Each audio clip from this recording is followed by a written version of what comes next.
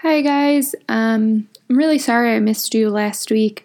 I had some unexpected things come up in my personal life, and I've just been kind of spending some time reflecting on that, working through it, dealing with it. And even this week, I wanted to record something to apologize for last minute not posting anything, and to kind of make up for it this week. And honestly, I'm still kind of processing everything that has happened and trying to figure out how to put it into words for you guys.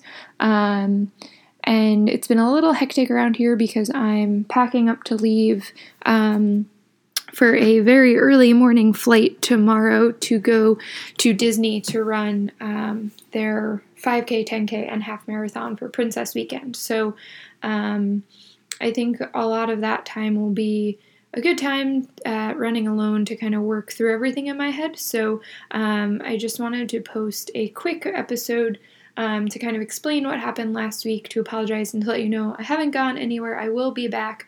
I'm just kind of taking a mini hiatus, but there will be a brand spanking new episode for you guys next week. Maybe I'll even record 2 next week to kind of make up for the last 2.